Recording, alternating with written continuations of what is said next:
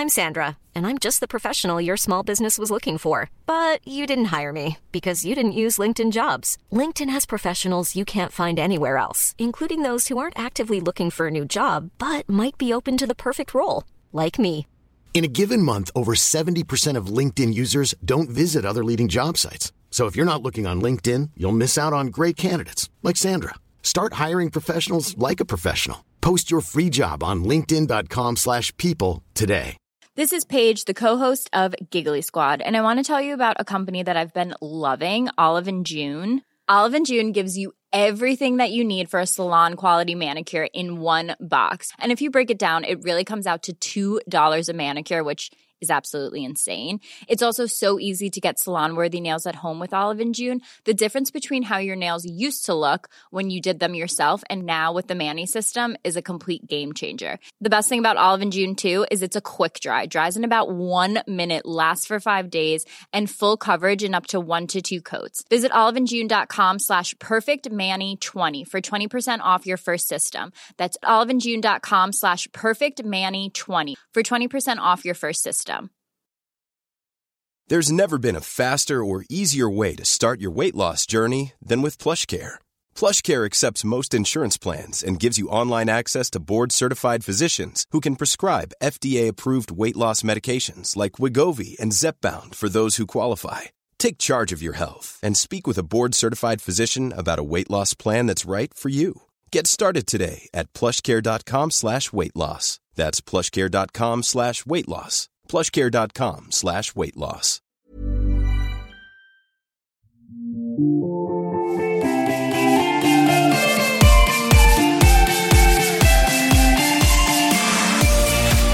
Hi. Hello. Welcome back to Old Millennials, a deep dive on shallow topics from the 90s and 2000s. I am one of your hosts, Emily Beijing. And I'm your other host, Margot Poupard. Once upon a time, in a faraway land known as Stars Hollow, Connecticut, a mother and daughter navigated the trials and tribulations of small-town life. Today, we get to talk about a show that seems to come back on everybody's radar about like September 21st, just because it is like peak fall goals. And that show is Gilmore Girls. And here to join us is the amazing Meredith Lynch. Meredith is a content creator, a TikTok star, just someone whose content I always enjoy and hot takes on pop culture I seem to come back for all the time. So welcome, Meredith. We are so happy to have you here. Thank you so much for having me. And I, too, am an old millennial, so this is the perfect place for me to be. I feel like I'm with my people. You're safe. You're home. You can just relax. You don't have to pretend that you care about using the word Riz in casual conversation. Like, we are one. We are one. I love it. We have soft pants. We have face masks. It's a really safe space. Guess what I have on? I have on not high-rise jeans. Oh, wow. She's taking a risk. She's taking a risk. I kind of love them. They're so much more comfortable. Oh, you know what's funny, Meredith? Right before we got on this pod, I put on jeans and I realized I'd been wearing more mid-rise recently because they felt very high. I was like, are these my highest waisted ones? Like, why do they feel so weird? And it was like the recent shift to a bit more mid-rise. Like, it's I don't know. It's like I kind of love a high rise, but the mid-rise, I can roll with it. I can roll with it. I will say the high rise is definitely a little more flattering on me, but the mid rise is we're going for comfort. Oh yeah. And don't you feel like Lorelai, that she was a mid rise girl? Oh, 100%. And a rise. And a boot cut. She didn't meet a boot cut she didn't love and wanted to wear immediately. I mean, honestly, I had not rewatched the pilot in a really long time, and I was sort of taken aback by how tight her uniform at work is. I was like, is this Hooters or is this a B&B? Like, what are we doing? It is so tight. How is she supposed to like move around and like check people in if she's got to like keep her arms to her side a majority of the time? Because it's like this little tiny tight skirt, like pencil skirt at like an awkward like mid-knee length. Like remember that length from 2001 that like didn't look good on anybody. But I was really surprised at how tight her little blazer was. So the whole thing just kind of made me giggle. Yeah, I feel like they probably were like, okay, we know how a kid would dress at a ritzy private school, but we don't really know how like a working class mom would dress running the front desk at a moderately priced bed and breakfast. So like, let's slut her up a little bit. Let's slut her up. The other thing I noticed with this first season, and we'll get into more on the show in a second, but Lorelai Gilmore loves a quote unquote vintage cowboy related t-shirt. Like everything has a cowboy or a ranch or like an old diner. Margot and I have talked about this on the show before, but once upon a time we really just loved fake business vintage tees. I mean, as we noted in a Patreon episode when we looked through all of the current clothing available for purchase on Urban Outfitters and realized that they were doing it yet again, selling shirts for like, they're like, I think we were losing our minds over like some fake flower shop that's like in San Francisco on two streets that never connect. And we're like, that's just madness. Just look at a Google, please. But they're bringing it back. And it's not even the fake business of it all. It's also the distressed of it all that was so of its time. Yeah, like a burnout tank was really big for a while, but she almost does like a burnout Willie Nelson tee. And you're like, whoa, okay. Yeah, it's a choice. And she'll sometimes wear the bandana on her hair, her head too. So like she gives in to like full Willie Nelson. Like she could be at Farm Aid singing with a guitar. And that basically was like, she could be a farmer in those clothes. She's really good. But she's just a, casual dresser at the Stars Hollow Inn. I guess this is a perfect place to ask you both, since we were kind of alluding to it earlier. What is both of your relationships with Gilmore Girls? Meredith, feel free to start. Yeah, I mean, I was kind of the perfect age to get into Gilmore Girls because it came out around the time of Dawson's Creek and Felicity, and it kind of came on the heels of all of those shows. And I was really into the WB, which, for the kids, that was what the CW is. And so I really liked that. And so I remember watching the early seasons of it, and it is, without to be like wah wah, it is the last, my mother died when I was in high school. It is the last show that I remember my mother being like, I like this show. So it always stands out to me. And she used to tell me that the relationship between Lorelai and her mother reminded her of her relationship with her mother. And since, because of the trauma, and I don't really understand a lot of what happened between my mother and my grandmother, a lot of what I go off of is just things that I see in Gilmore Girls now through the eyes of an adult.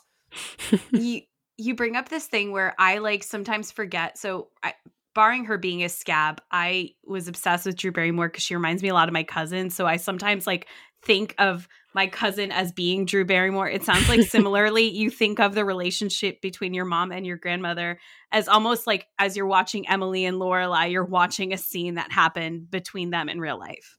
Yeah, exactly. And so in a way, I found the show to be really comforting. And I will say I related to Lorelai a lot more because like I was a little bit of like, I was a terrible student. I was like kind of a hot mess. And I couldn't relate to Rory. I was like, you like doing your homework? Like, that's lovely, but that will never be me. And so I knew that even then. But I did feel like it was a show that was a release. There was no 9/11 in Stars Hollow. That's true. Yeah. Very true. What about you, Margot? I mean, Meredith, I think you and I have like a lot of crossover with our relationship with Gilmore Girls because, I mean, my mom is still with us, but it was like one of the last shows she and I like watched together, because I was in high school. It was like perfect time, perfect place. It was like a nice show. It was like the last like lighthearted because, then after that, the next show I can remember the two of us watching, but not together was Mad Men, which is not the same as Gilmore Girls. But I really related a lot to like the plot of the story because I grew up with a single mom and she had to work a lot of jobs and it was always sort of like a stressor to have her to like pay my way in all of like the extracurriculars that I was really interested in. I remember that feeling of I feel like Rory didn't watch her mom work as much as I watched my mom kind of like front row seat to like how parenting a kid really feels. So in some ways, Gilmore Girls felt like our little escape, but I'll never forget how disappointed I was when I found out that Lorelai came from money, because we do not come from money at all. And so me being like, oh, okay, all you have to do is like have dinner with your grandma once a week. Like I do that all day, baby. If that meant that I could like live a little bit more comfortably, I'm like, come on.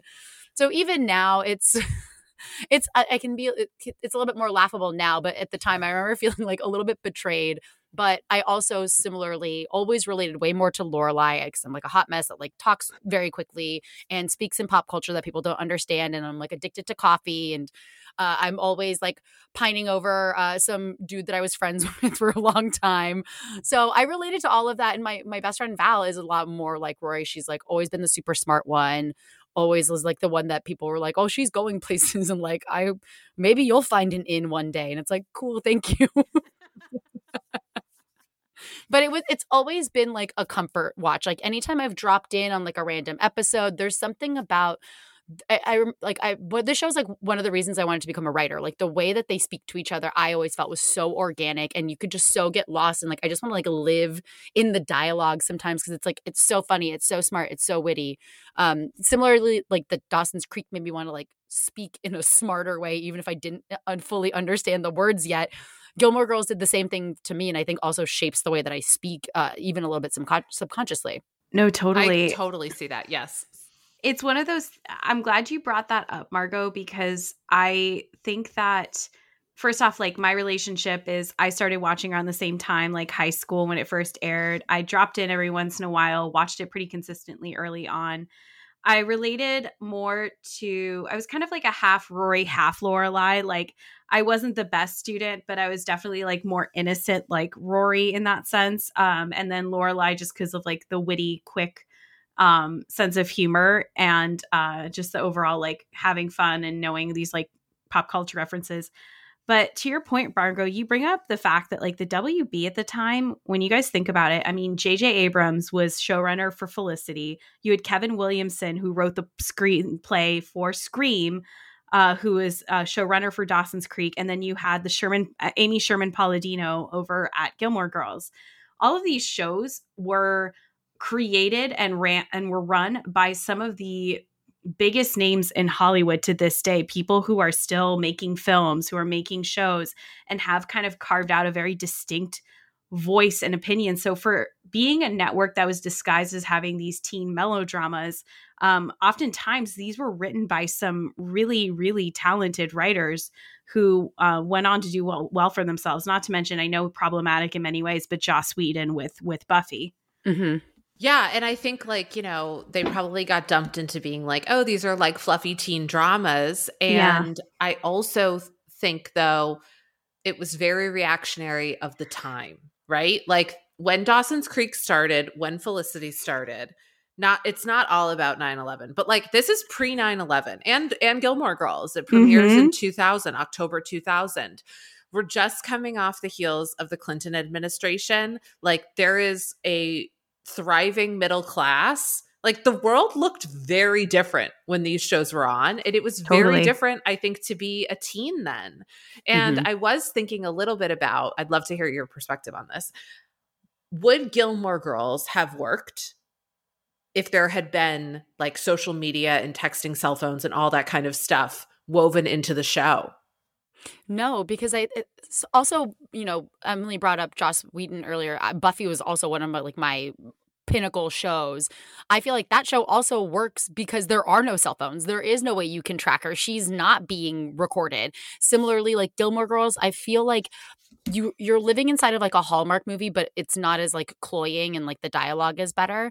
And you completely pop that bubble of illusion the second somebody pulls out a cell phone. It doesn't even matter if it's like a flip phone. The fact that Rory can just walk anywhere she wants, day or night, and doesn't have to worry about a single thing is part of the fantasy. And in some ways, the way that I feel about Real Housewives, where it's like, I want to see the fantasy. I don't want to see my own life. Please get it away from me.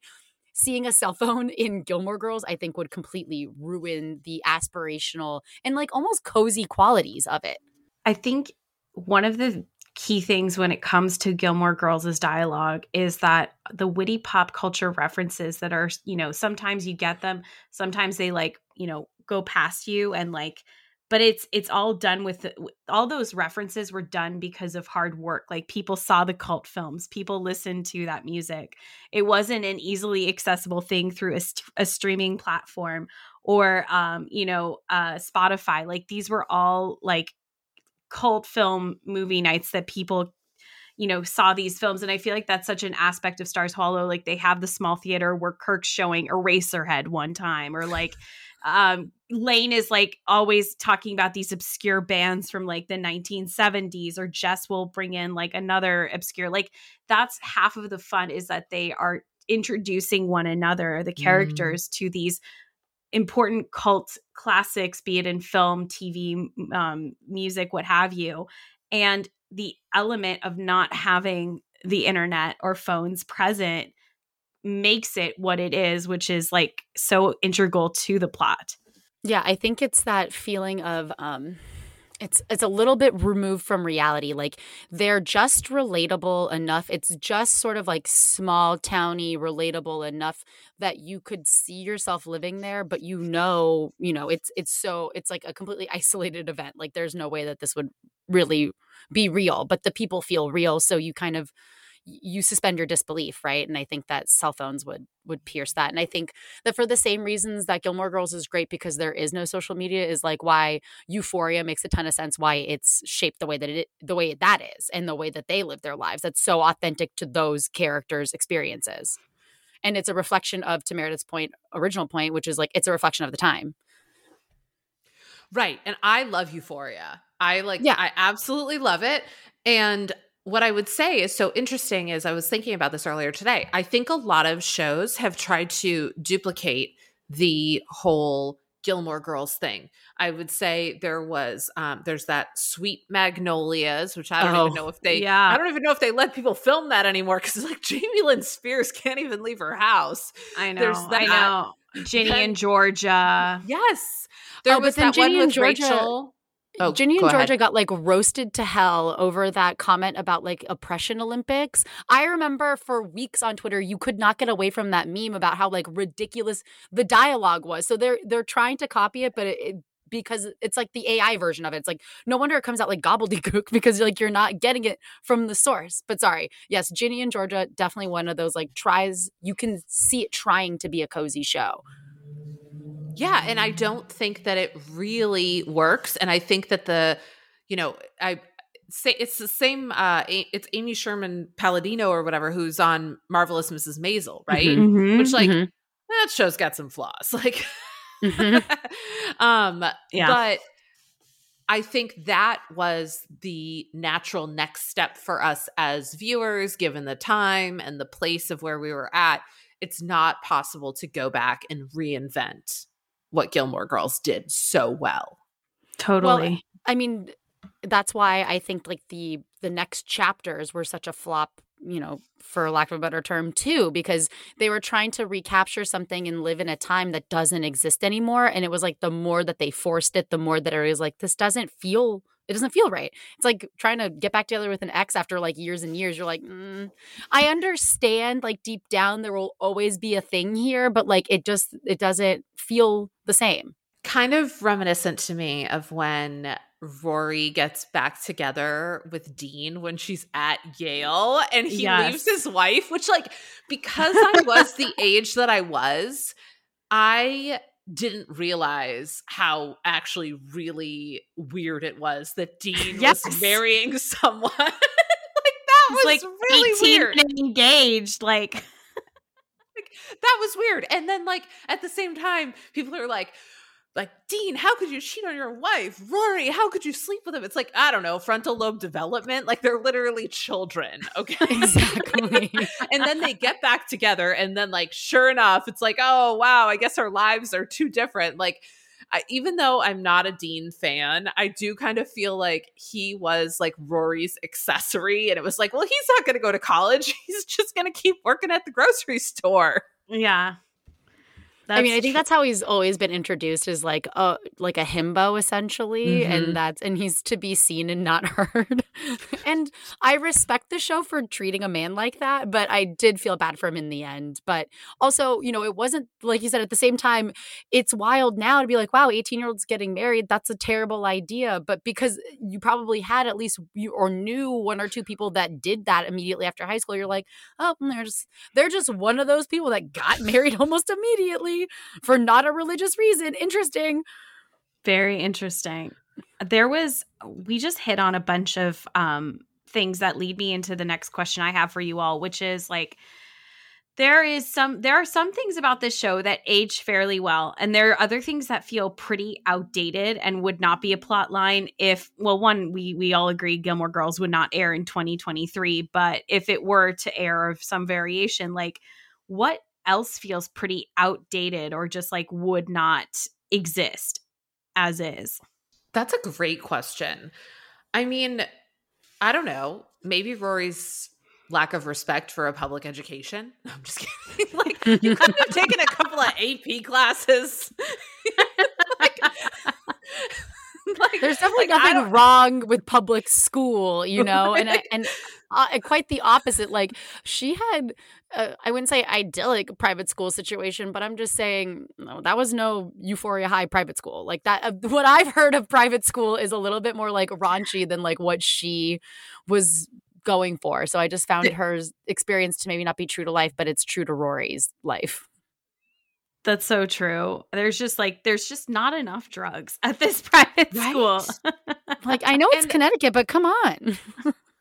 Like, she was still dealing with it did seem though like emotional warfare to be going to that school. Like, I don't see how did we not have like a whole like 3 or 4 season plot line where Rory's like, I'm going back to like my small Connecticut high school or whatever. Like, wouldn't she have like played with that idea at least? And then it was kind of like everybody who was lesser than Rory had to go to the public high school.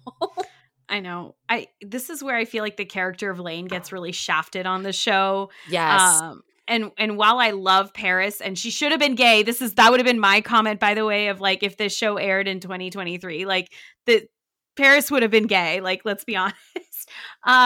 But Lane gets so shafted because she is, meanwhile, back in Stars Hollow High, and because she's not dating Rory, you can tell that there's like limited screen time, and the Sherman Palladinos are kind of determining like who is going to get more airtime, and it tends to lean, especially in the college years, which makes sense, towards Paris. But yeah, I feel like everybody who's Rory's age on the Stars Hollow side of the world kind of gets shafted in plot lines. And not to say you have to go to college, that's not what I mean, but it just feels like Dean is left to be living this life that he'll continue to live. And while Lane has the band and eventually meets her husband, like, I just feel like there are times where that plot line doesn't get explored as much as it should.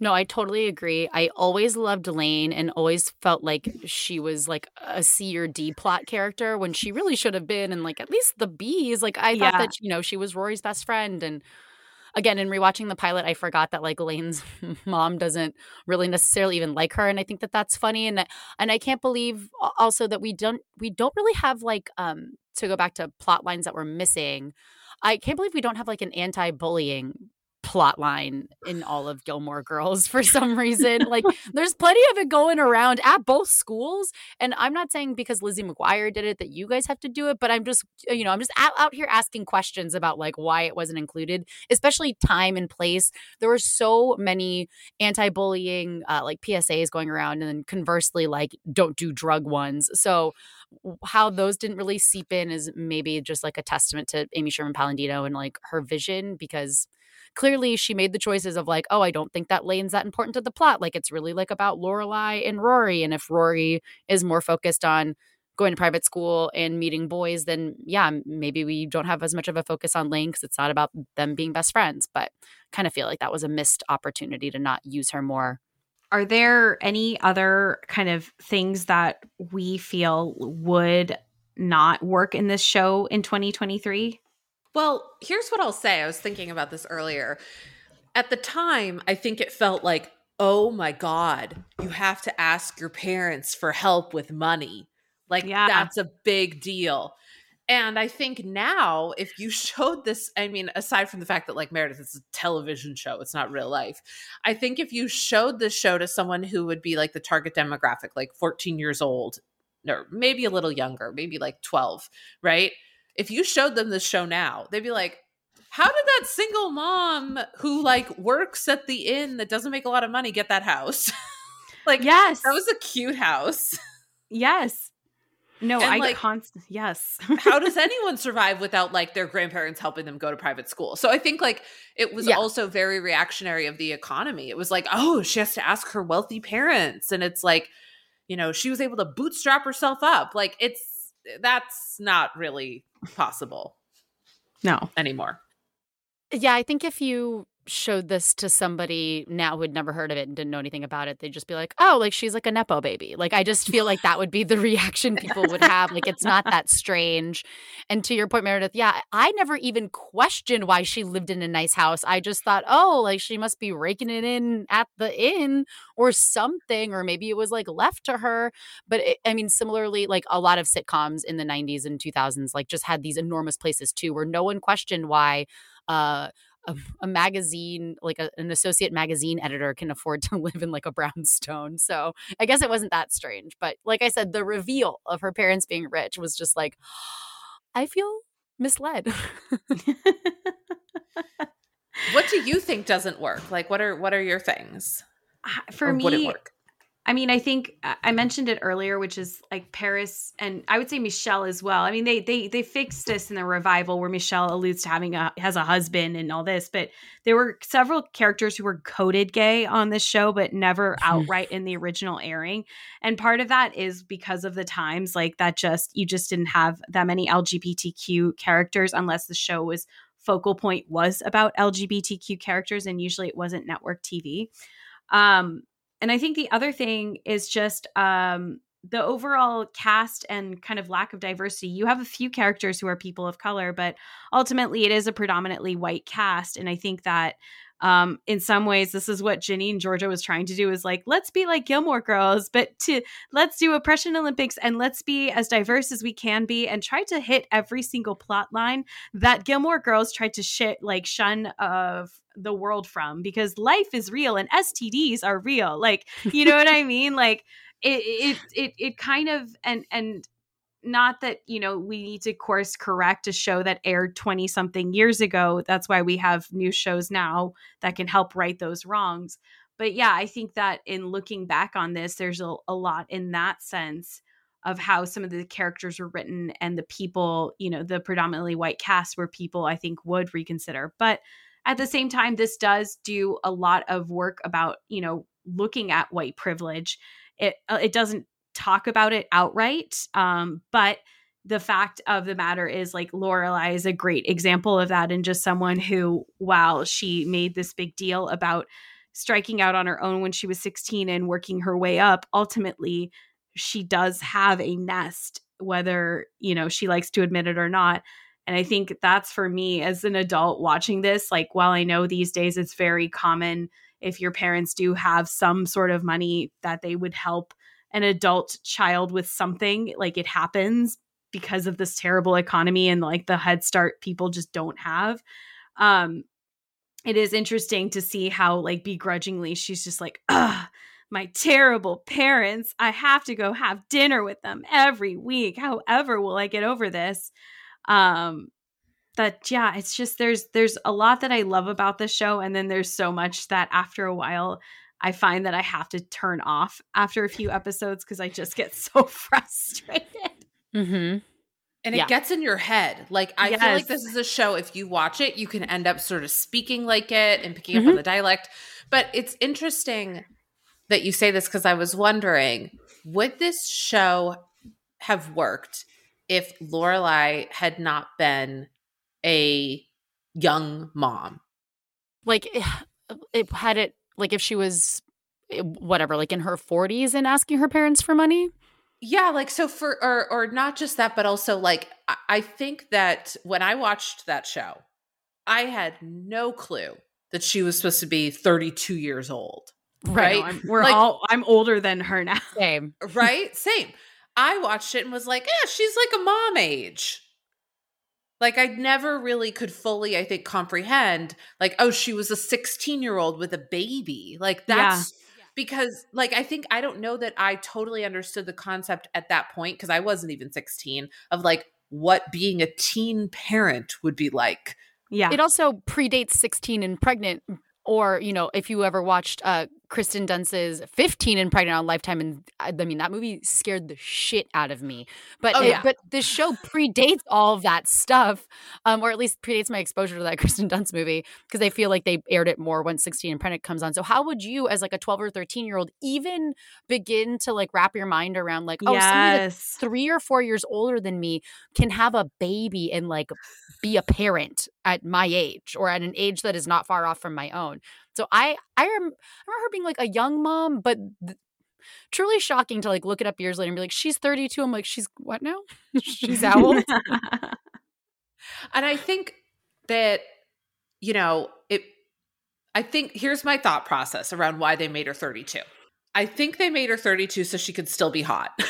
Of course. Oh, you can hear the WB exec now being like, well, you know, she can't be like too young because that's weird, but she also can't be like completely unfuckable. So we got to go like early 30s because it's almost close to 20s, which we all know that after a woman turns 32, she passes away. So you're listening to Ghosts currently. This is such a common theme with all of these shows, which is the actors cast.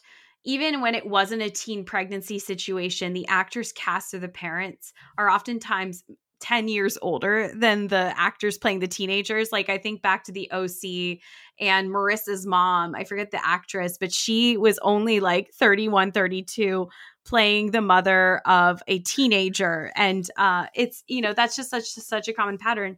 I think the dynamic of the friends, are they mother, daughter, or are they best friends, doesn't work if Lorelai isn't a teen mom. That like the being close in age and having the pop culture references and still being like, oh, we borrow each other's clothes. Oh, we borrow each other's lip glosses. And like, that's where I think it works. The dynamic works for Gilmore Girls. And I don't think it would work if she were older. Well, yeah, they wanted, I mean, the theme that they hammer home is them like growing up together and seeing Rory, aka Lorelai Jr., kind of like take a very different path than her own mother, but both of their paths and end up where they're supposed to be, etc.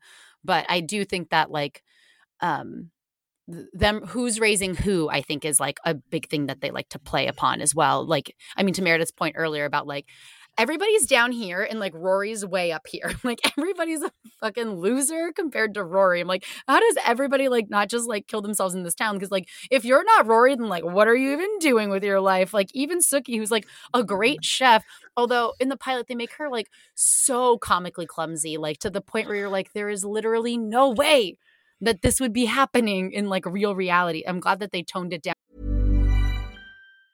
Many of us have those stubborn pounds that seem impossible to lose, no matter how good we eat or how hard we work out. My solution is PlushCare.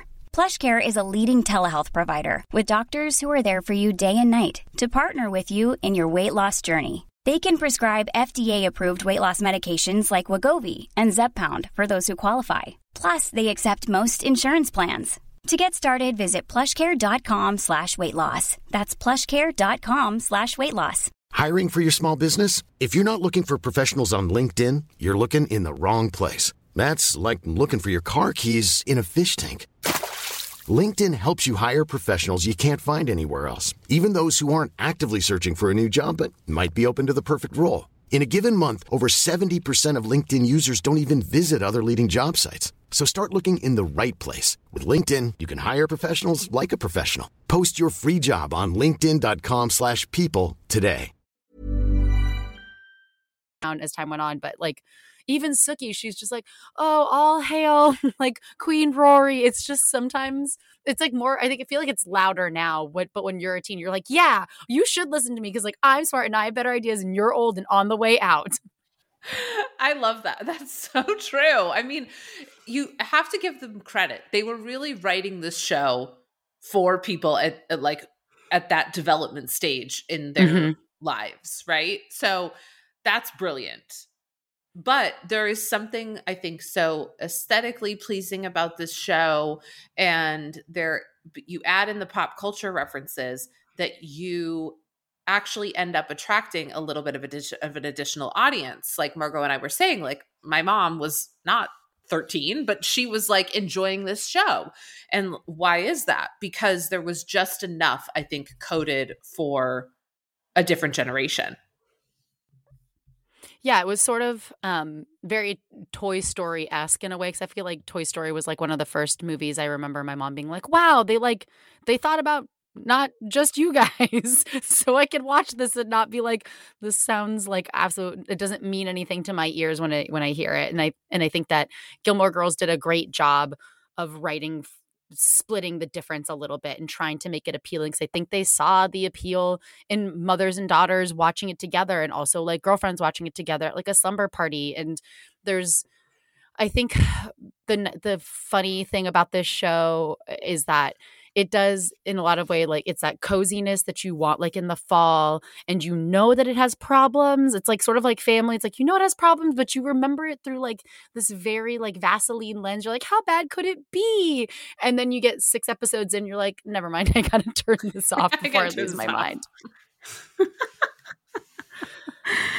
You guys, we just talked a lot about Lorelai and Rory's relationship and dynamic. I want to bring it to the other mother-daughter relationship that this show kind of quietly brings into play more and more, which is the dynamic between Emily and Lorelai. In rewatching episodes, what feels realistic and unrealistic about the portrayal of that relationship through its good points and bad points? I mean, I think there's a lot of things that the show got right about that relationship. Like there's a lot of subtle judgment. There's a lot of tension. I can see it from both perspectives of people. That's what's so interesting is like neither one of them is coded as all bad or all good. Like I think they both made choices that were hurtful for one another. Now, I would argue that Emily Gilmore is worse because she was the parent and the adult and made choices or tried to force choices that were not okay onto Lorelai. But at the same time, Lorelai becomes an adult and then sort of takes back that power by like withholding information or, I don't know. So it's yeah. What about you? What do you think? Yeah, I think one of the things for me is that I think the tumultuousness and the nuance between mothers and daughters almost gets played out in some ways more realistically with Emily and Lorelai, because while Lorelai and Rory have moments where they don't get along and aren't speaking, I think it's a very different dynamic than and one that requires the barrier to entry of being that Lorelai was a child essentially when she gave birth to Rory, whereas Emily was an adult woman when she gave birth to Lorelai. And I think in many ways the relationship there becomes more realistic. What's interesting and what I love about this show in many ways is you start out by thinking Emily is this mean character. And yes, when Lorelai was 16, she did some pretty terrible things to her daughter. But over time, you get to learn the context and the background of Emily's character, why she is the way she is, the choices she's made, and why and the way she reacts like to these things and her pride and that kind of thing, that she becomes to me one of the most interesting characters on the show. I think their dynamic is the most fascinating and rich to look at separately apart from the show. I feel like it's its own Who's Afraid of Virginia Woolf like drama unfolding and happening subtly. And I just want to echo how much more realistic their relationship I feel like is, and like almost relatable as well in some ways too, about how eventually you have to see your parents as just people. And I don't really know if we get that lesson necessarily between Rory and Lorelai, but we do get it between Lorelai and Emily. And I think that that's the most valuable adult human lesson you could take from like a show. And I just think that they do such a good job with their whole dynamic. From moment one, you can just tell there is 10, 15, 20 years of unspoken resentment between the two of them. And it's truly like a 3-minute conversation that they have where Lorelai just agrees to like come to dinner once a week if they'll help with Rory's tuition. But you can just feel how much tension there is in that room. And I think that's like a huge tribute to both like Lauren Graham and I forget the actress who plays Emily's Kelly name. Bishop. Yeah, I just think that they also have incredible chemistry together. I agree with that. I think that Kelly Bishop is really a really talented actor as well. And I also think there's an interesting dynamic between Rory and Emily in that of course, like Lorelai loves Rory, but sometimes it does feel a little conditional. And Emily loves Rory like in a way that's like problematically unconditional. Like Rory could like commit murder and her grandparents would have been like, well, kiddo, you made a mistake. Like, and I do think that's reminiscent of, I didn't have that relationship with a grandparent, but I do think that's reminiscent of how a lot of people have relationships with grandparents. Maybe unconditional isn't the right word, but like they basically look the other way at like all her shitty qualities. The last episodes where it's like she quits Yale and goes and joins the DAR with her like it's just the weirdest, and they're fully supportive and yeah. I mean, I think they just see Rory as their do-over, and everything that they got wrong with Lorelai, they can then now try to correct with Rory. And, you know, my mom and her mom did not have a close relationship, but me and my grandma were very close. And so I see a lot of like reflection in like, I just think that, you know, the more you think you're different, the more the same you are with, and a lot of people share the same story. And so I always found those relationship dynamics to be really interesting. And I think that they really just, especially Emily, put all of her hopes and dreams on Rory to carry this family because she knew she could take the pressure. And I don't think that she trusts Lorelai to be that responsible and shoulder the pressure as well. I always found, and they all three of them know that, but they never say it to each other. Again, just like perfect chef's kiss of mother-daughter, grandmother relationships. We talked about the familial relationships and we briefly talked about Dean, but I want to go back to the boyfriends. So there's the three main ones. There's Dean, there's Jess, and there's Logan. I'd love to know, what team are you on? And you can be team none of these men.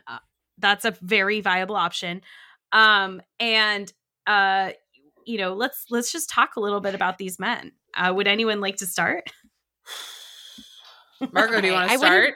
I feel like team is like such a strong word to be using. I know.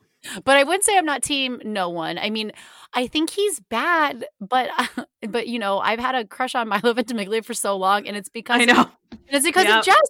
And so unfortunately, I'm gonna have to say team Jess like reluctantly and like with an asterisk. Like I stand no man, and I need everyone to know that. Like I would not defend him, but like if I had to pick, it's got to be my guy. Dean is a sweet little himbo, but like they have nothing in common, and I never liked Logan. How about you, Meredith? I curse the day Logan was born. I cannot stand Logan. I think that's when the show jumped the shark, is when they brought Logan in, because it took away from like Rory being divided from like the fanciness, because even though Paris was like really wealthy and like, you know, obviously had like a lot of connections, she was such a weirdo that it didn't matter, right? Like it didn't, and I mean that in a really loving way. Like she was too neurotic to have it be like, oh, well, Paris like could have gotten invited to all the same stuff that Logan was getting invited to, but she was like too unhinged to care. So as soon as we took away that barrier, Rory became too enmeshed in her grandparents' world, which is like exactly everything that Lorelai rejected, and like it was gone. So I can't stand Logan. Dean, I don't know where he was on January 6th. That's what I'll say about that. Okay. I mean, yeah. Okay. Dean, like, remember the episode where he like makes Rory do like be almost like June Cleaver? Yes. Because he's like, oh, it's nice to have a woman cook for you and stuff. And so she dresses up like June Cleaver and they have like a night together. I agree with you. I mean, like, I think all the above, like, where was he on January 6th? What Reddit threads is he subscribed to? Like all the above. Is he in the same men's rights group Reddit threads as Cody Brown? We don't know. Okay, here's what I would say though. Dean is so dumb. I don't think that and listen, I don't mean to like, I'm not smart at everything, but like, do you really think that he would be able to be on a computer in a way that would allow him to like figure out Reddit? He would be on Facebook. Yes. And he would have like an American flag profile picture and it would be like, yep.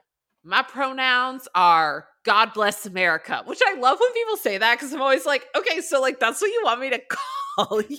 Yeah. But God. I think that God bless America is over there. Yes, I would also say Team Jess. And I was looking through like doing a little bit of research on this. And one of the, we have to admit, Jess comes back into Rory's life and he's an upgraded version of Jess. Yes, absolutely. So I love that. But I was reading like how what ends it between him and Rory in the beginning is because he's like pressuring her to have sex. And I was like, oh, that's kind of weird. Like that. I don't think they would do that now. I don't think they would like do a plot line of pressuring for sex and then Dean breaks it up because of course like the man has to save the day. So yeah, I'm also going to reluctantly say Team Jess. Yeah. She needed like another boyfriend on that show. Like they really, that's your holy trinity. I know. What about you?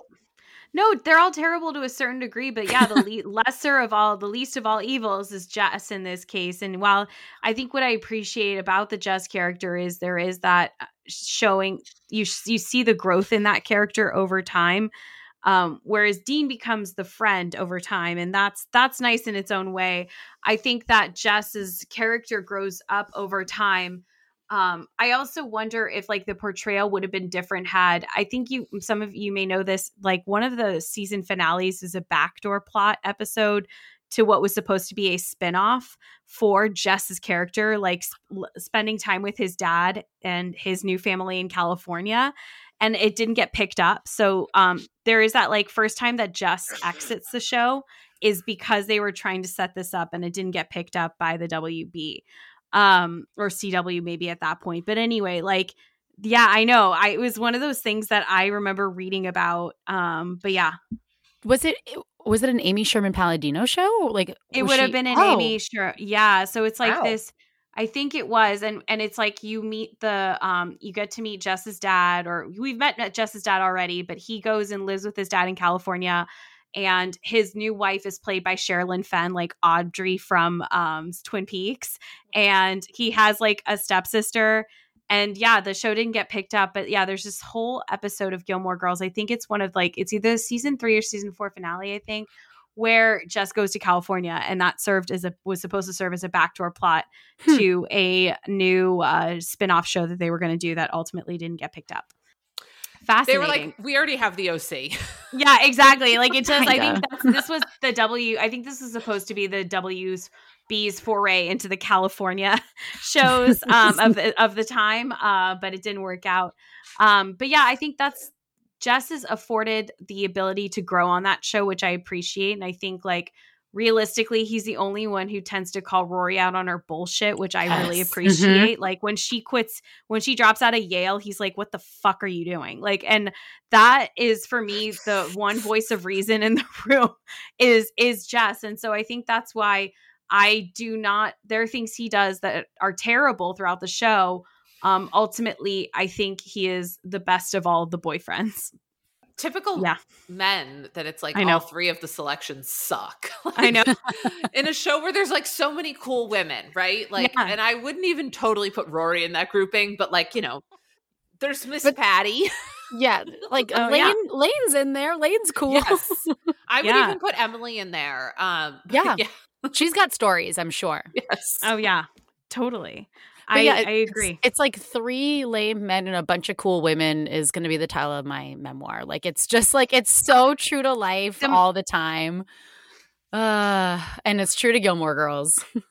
The only interesting men on that show are the town eccentrics. So it's like Kirk and Taylor. Oh, Kirk.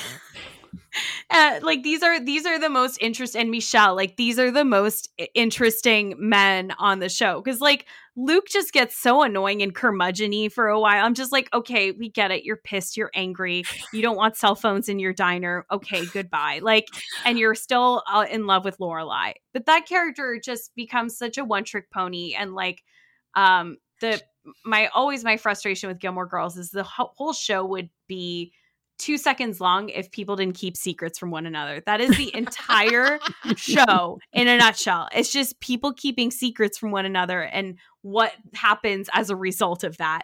And Luke is no exception to that. So ultimately, to me, the most interesting male characters on that show are almost always like C plot, D plot male characters in the town.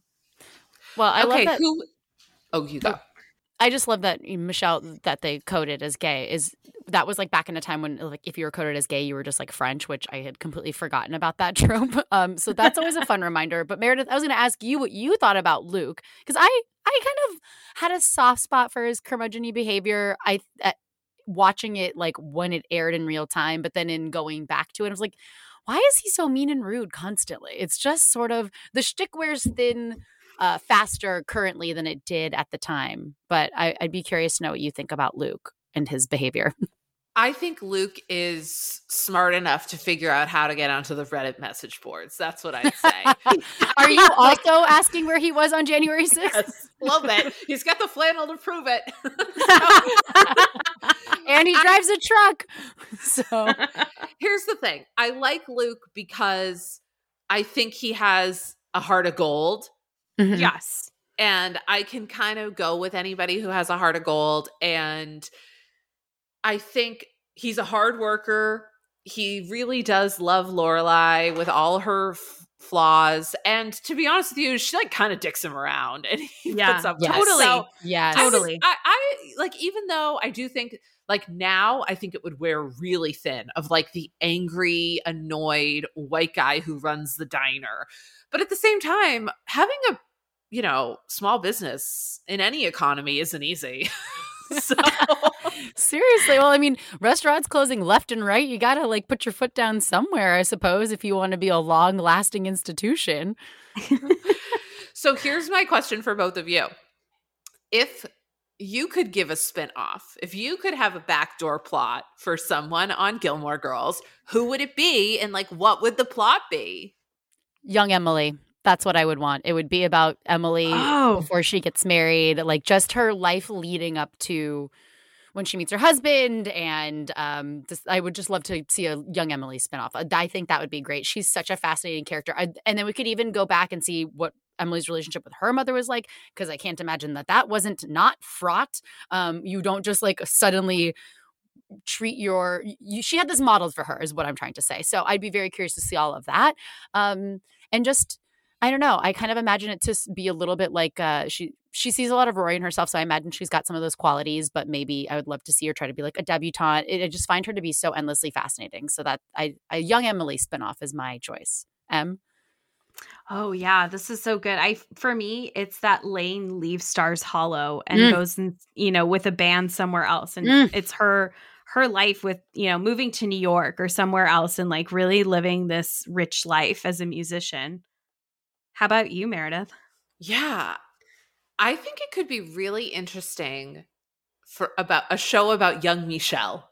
Oh yes, yes. Right? He's in almost France. Like a young Sheldon. Right. He's in France. He's growing up. He's learning, like he's just, and then he comes to the US and he's like absolutely horrified. Like just what it's like. And he ends up in this podunk Connecticut town. And I don't know. I could have done more on him. Or, Taylor honestly would also be kind of interesting.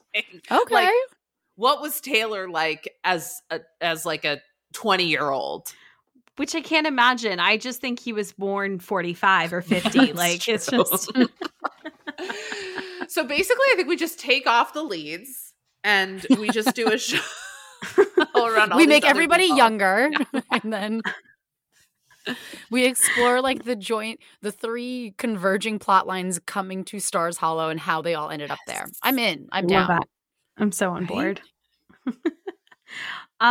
We are gonna end things pretty soon, but I just wanted to ask you two final questions. So one of them is just about the revival. Did you guys watch it? And do you have any thoughts about it? I did watch it. I thought it was fine. I didn't think it was the worst. Like, here's the thing. I talked to my sister about this the other day. I was like, what is a show that you love so much you'd love to have a revival of? And I've had a couple shows do that, like Arrested Development, and it's like never as good. And so I just think that like, I actually think the Gilmore Girls one was not as bad as a lot of these revival shows have been. So like credit where credit's due. I didn't think it was terrible. And it only solidified to me that like Rory is just such a pain in the ass. And this show will never have a conversation about, you know, women's reproductive rights. like you do have an option, girl. How about you, Margot? I didn't watch it because everybody scared me off by how terrible it was. Everybody I knew that loved Gilmore Girls when we were younger absolutely panned it, had not one nice thing to say about it. And when I did put it on, like on a plane or something, I either fell asleep or got distracted on my phone because like it was like maybe 5 or 10 minutes. And I was like, you know what, maybe some other time when I'm more in the mood, and I never came back to it. So yeah. I didn't watch it. Emily, did you watch it? I did watch it, and I felt like you, Meredith. You know, it wasn't my favorite thing in the world. I do think it solidified my dislike for Rory Gilmore, but there are far worse revivals, including Arrested Development. There's just so many. I mean, it came out during a time where every other network TV show of the last 30 years was getting a revival, because this was like Will and Grace, Murphy Brown, like every left and right, everybody was getting a revival. And so it just felt like at the time, what I do appreciate about it is it packaged it into 4 episodes, and it didn't try to bring it back with several seasons. And I think in some ways it saves face. Even with the things that are not great about it, it saves a lot of face by having packaged itself up in this nice, neat way. That being said, if they ever try to revisit Gilmore Girls again, I don't know. That just taints the brand a bit more for me. Fair enough. So the last thing I want to ask you both is, why is this show still so popular almost 25 years later? It aired in October of 2000. We're talking 23 years later about Gilmore Girls. Such a good question. And I think that relationships, even though so much has changed, like a lot of the things that we see in relationships on that show have stayed the same. And so you see some really interesting dynamic family relationships playing out. And I think those are things that draw people in, right? People see themselves, like we all saw ourselves in some of these characters, right? Me, mostly Kirk. But like, I think that's what it is. And I also think, and this is like not to get up on my soapbox, like we're just not making shows like we used to, right? Like, and this has to do, you know, we are still in the midst of a strike, and we just finished the WGA strike. So it's like, I don't think that we are cranking out shows like this anymore that are of this quality. Like you mentioned Mad Men. I have not watched anything as good as Mad Men in years. So I think that's part of it. Yeah, looking at 22 episodes, I don't know why I'm like, I forget that we had like full arcs, that things don't get like wrapped up in like 6 episodes and it feels unsatisfying. I think the quality of storytelling, it is timeless, even if we did feel like there were some things that were maybe outdated or wouldn't necessarily play as well or as naturally in 2023. And I also think that, especially after the pandemic, how unpredictable and scary everything always feels all of the time. Not to, you know, speak in broad stroke terminology about the news, but I think that people really crave a predictability, a security, something that you know is going to make you laugh, isn't going to challenge you. Not like there's anything wrong with something that doesn't challenge you. You just want to know what you're getting, and you know what you're getting into when you're going to Stars Hollow. And I think that that's why this show is like such an enduring classic, even if, you know, after if you binge watch it, you kind of feel a little bit crazy. So like, I think that's sort of part of the charm of it. And I also think the caliber of acting and writing and directing and set deck, all of that, you just don't get that level of quality, to Meredith's point of just like, of it being, it's like a show that, you know, everybody who worked on it really deeply cared about it. Yeah. I think it's, it also represents a show that works for different viewers of different generations. I think that you see that more in film. You brought up Toy Story earlier, and it's true. Like Pixar has done this really well. I think kids movies in general, like I think Disney and a couple of other studios are doing a really good job of creating content out there that isn't just meant for kids, but can be enjoyed by parents and has like a good plot line. But in terms of like teen TV shows, you don't have that level of quality, but you also just don't have shows. They're very much meant, it feels like, for two different audiences. It's either the teenagers or it's a show that's meant for adults to think that they're watching something realistic about teenagers that is not realistic at all. And I don't think those two audiences get married or get to be in the same room often anymore. Yeah, that's so true, because I think that executives really don't view viewers as like having personalities or preferences. They just view you as like, oh, you're either going to like it or you're not. You're either going to love Euphoria because it's all about drugs and that's what the kids do. It's like, I have only been offered hard drugs twice. Okay, you guys, I'm not that cool. Yeah, it's like the closest we get to like monoculture of what people are watching is like literally The Bear, you know? And I don't really know anybody that like can deeply relate not deeply relate, because the episode where all of the machine goes insane and it spits out a bunch of receipts sent my husband into like a PTSD like trauma from work. But like it's not a show that you can relax into, right? Like it doesn't feel good. Like I don't want to get yelled at by Joel McHale. Like, so I don't really know what we've got to do here. But that's like a kink. So yeah, I'm sure like someone wants it, but I'm too fragile right now to take it. So they can. It's fair enough. It's not a comfort show, is what. No. Yeah. But to Meredith's point, it's like execs just see you as an algorithm or like a number or whatever, or someone that they're trying to market to, and so they don't really see the value in like everybody has such individualistic taste, because you don't have to listen to or watch anything you don't want to, because you can just watch something else on your phone or on your laptop or whatever. And I think that that's great, but also they're not speaking to people in a blended family situation anymore, because they don't have to, because everybody's watching something else. So you either get like a adult's idea of what high school is like right now, or you get Paw Patrol, and like there is no in between. You know, we're not doing Paw Patrol comes to Euphoria, like, although that would be really funny. It's spoiler alert, they're the drug sniffing dogs. Like I knew it. ACAB, those friggin' little dogs. Oh my God. This has been such a fun conversation. We had a great time. Yes. Thank you so much for joining us, Meredith. We cannot say enough good things. Meredith, we love to do this with our guests on our show. If you have anything you'd like to plug, like feel free to share with our audience. Yeah, thank you. So I am Meredith M. Lynch on Instagram and TikTok. You can find me there. I also have a Patreon. And if you're in the LA area, November 29th, I am performing at the Crow in Santa Monica. So I'd love to see you there. I'm going to do a whole set on Rachel Zoe. So I know everyone's been waiting for that. Oh, man. We've never done the Zoe report on this show, Margot. We should talk about it. Yeah, we'll have to have you back on for that. Oh, is she very litigious? Oh no. No. Now I talk so much shit about her. She did try to sue me. That's a fun little about me for your LinkedIn. Yeah. So now we're turning lemons into lemonade, and I'm working on a set about it, which it's coming together.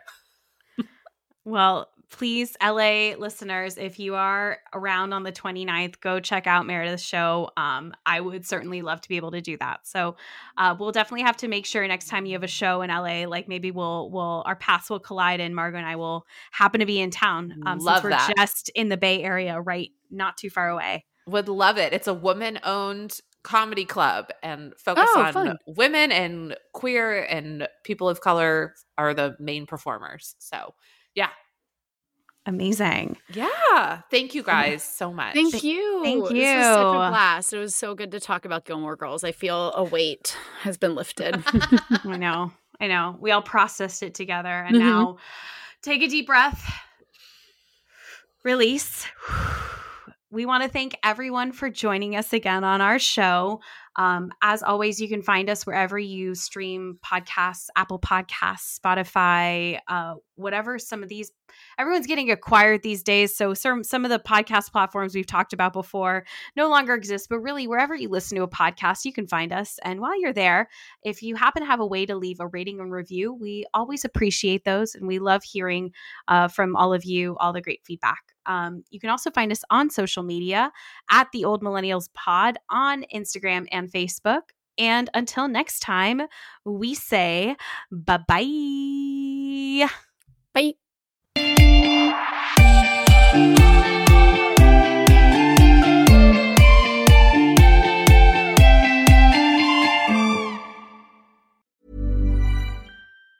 Planning for your next trip? Elevate your travel style with Quince. Quince has all the jet-setting essentials you'll want for your next getaway, like European linen, premium luggage options, buttery soft Italian leather bags, and so much more. And it's all priced at 50 to 80% less than similar brands. Plus, Quince only works with factories that use safe and ethical manufacturing practices. Pack your bags with high-quality essentials you'll be wearing for vacations to come with Quince. Go to quince.com/trip for free shipping and 365-day returns. Planning for your next trip? Elevate your travel style with Quince. Quince has all the jet-setting essentials you'll want for your next getaway, like European linen, premium luggage options, buttery soft Italian leather bags, and so much more. And is all priced at 50 to 80% less than similar brands. Plus, Quince only works with factories that use safe and ethical manufacturing practices. Pack your bags with high-quality essentials you'll be wearing for vacations to come with Quince. Go to quince.com/pack for free shipping and 365-day returns.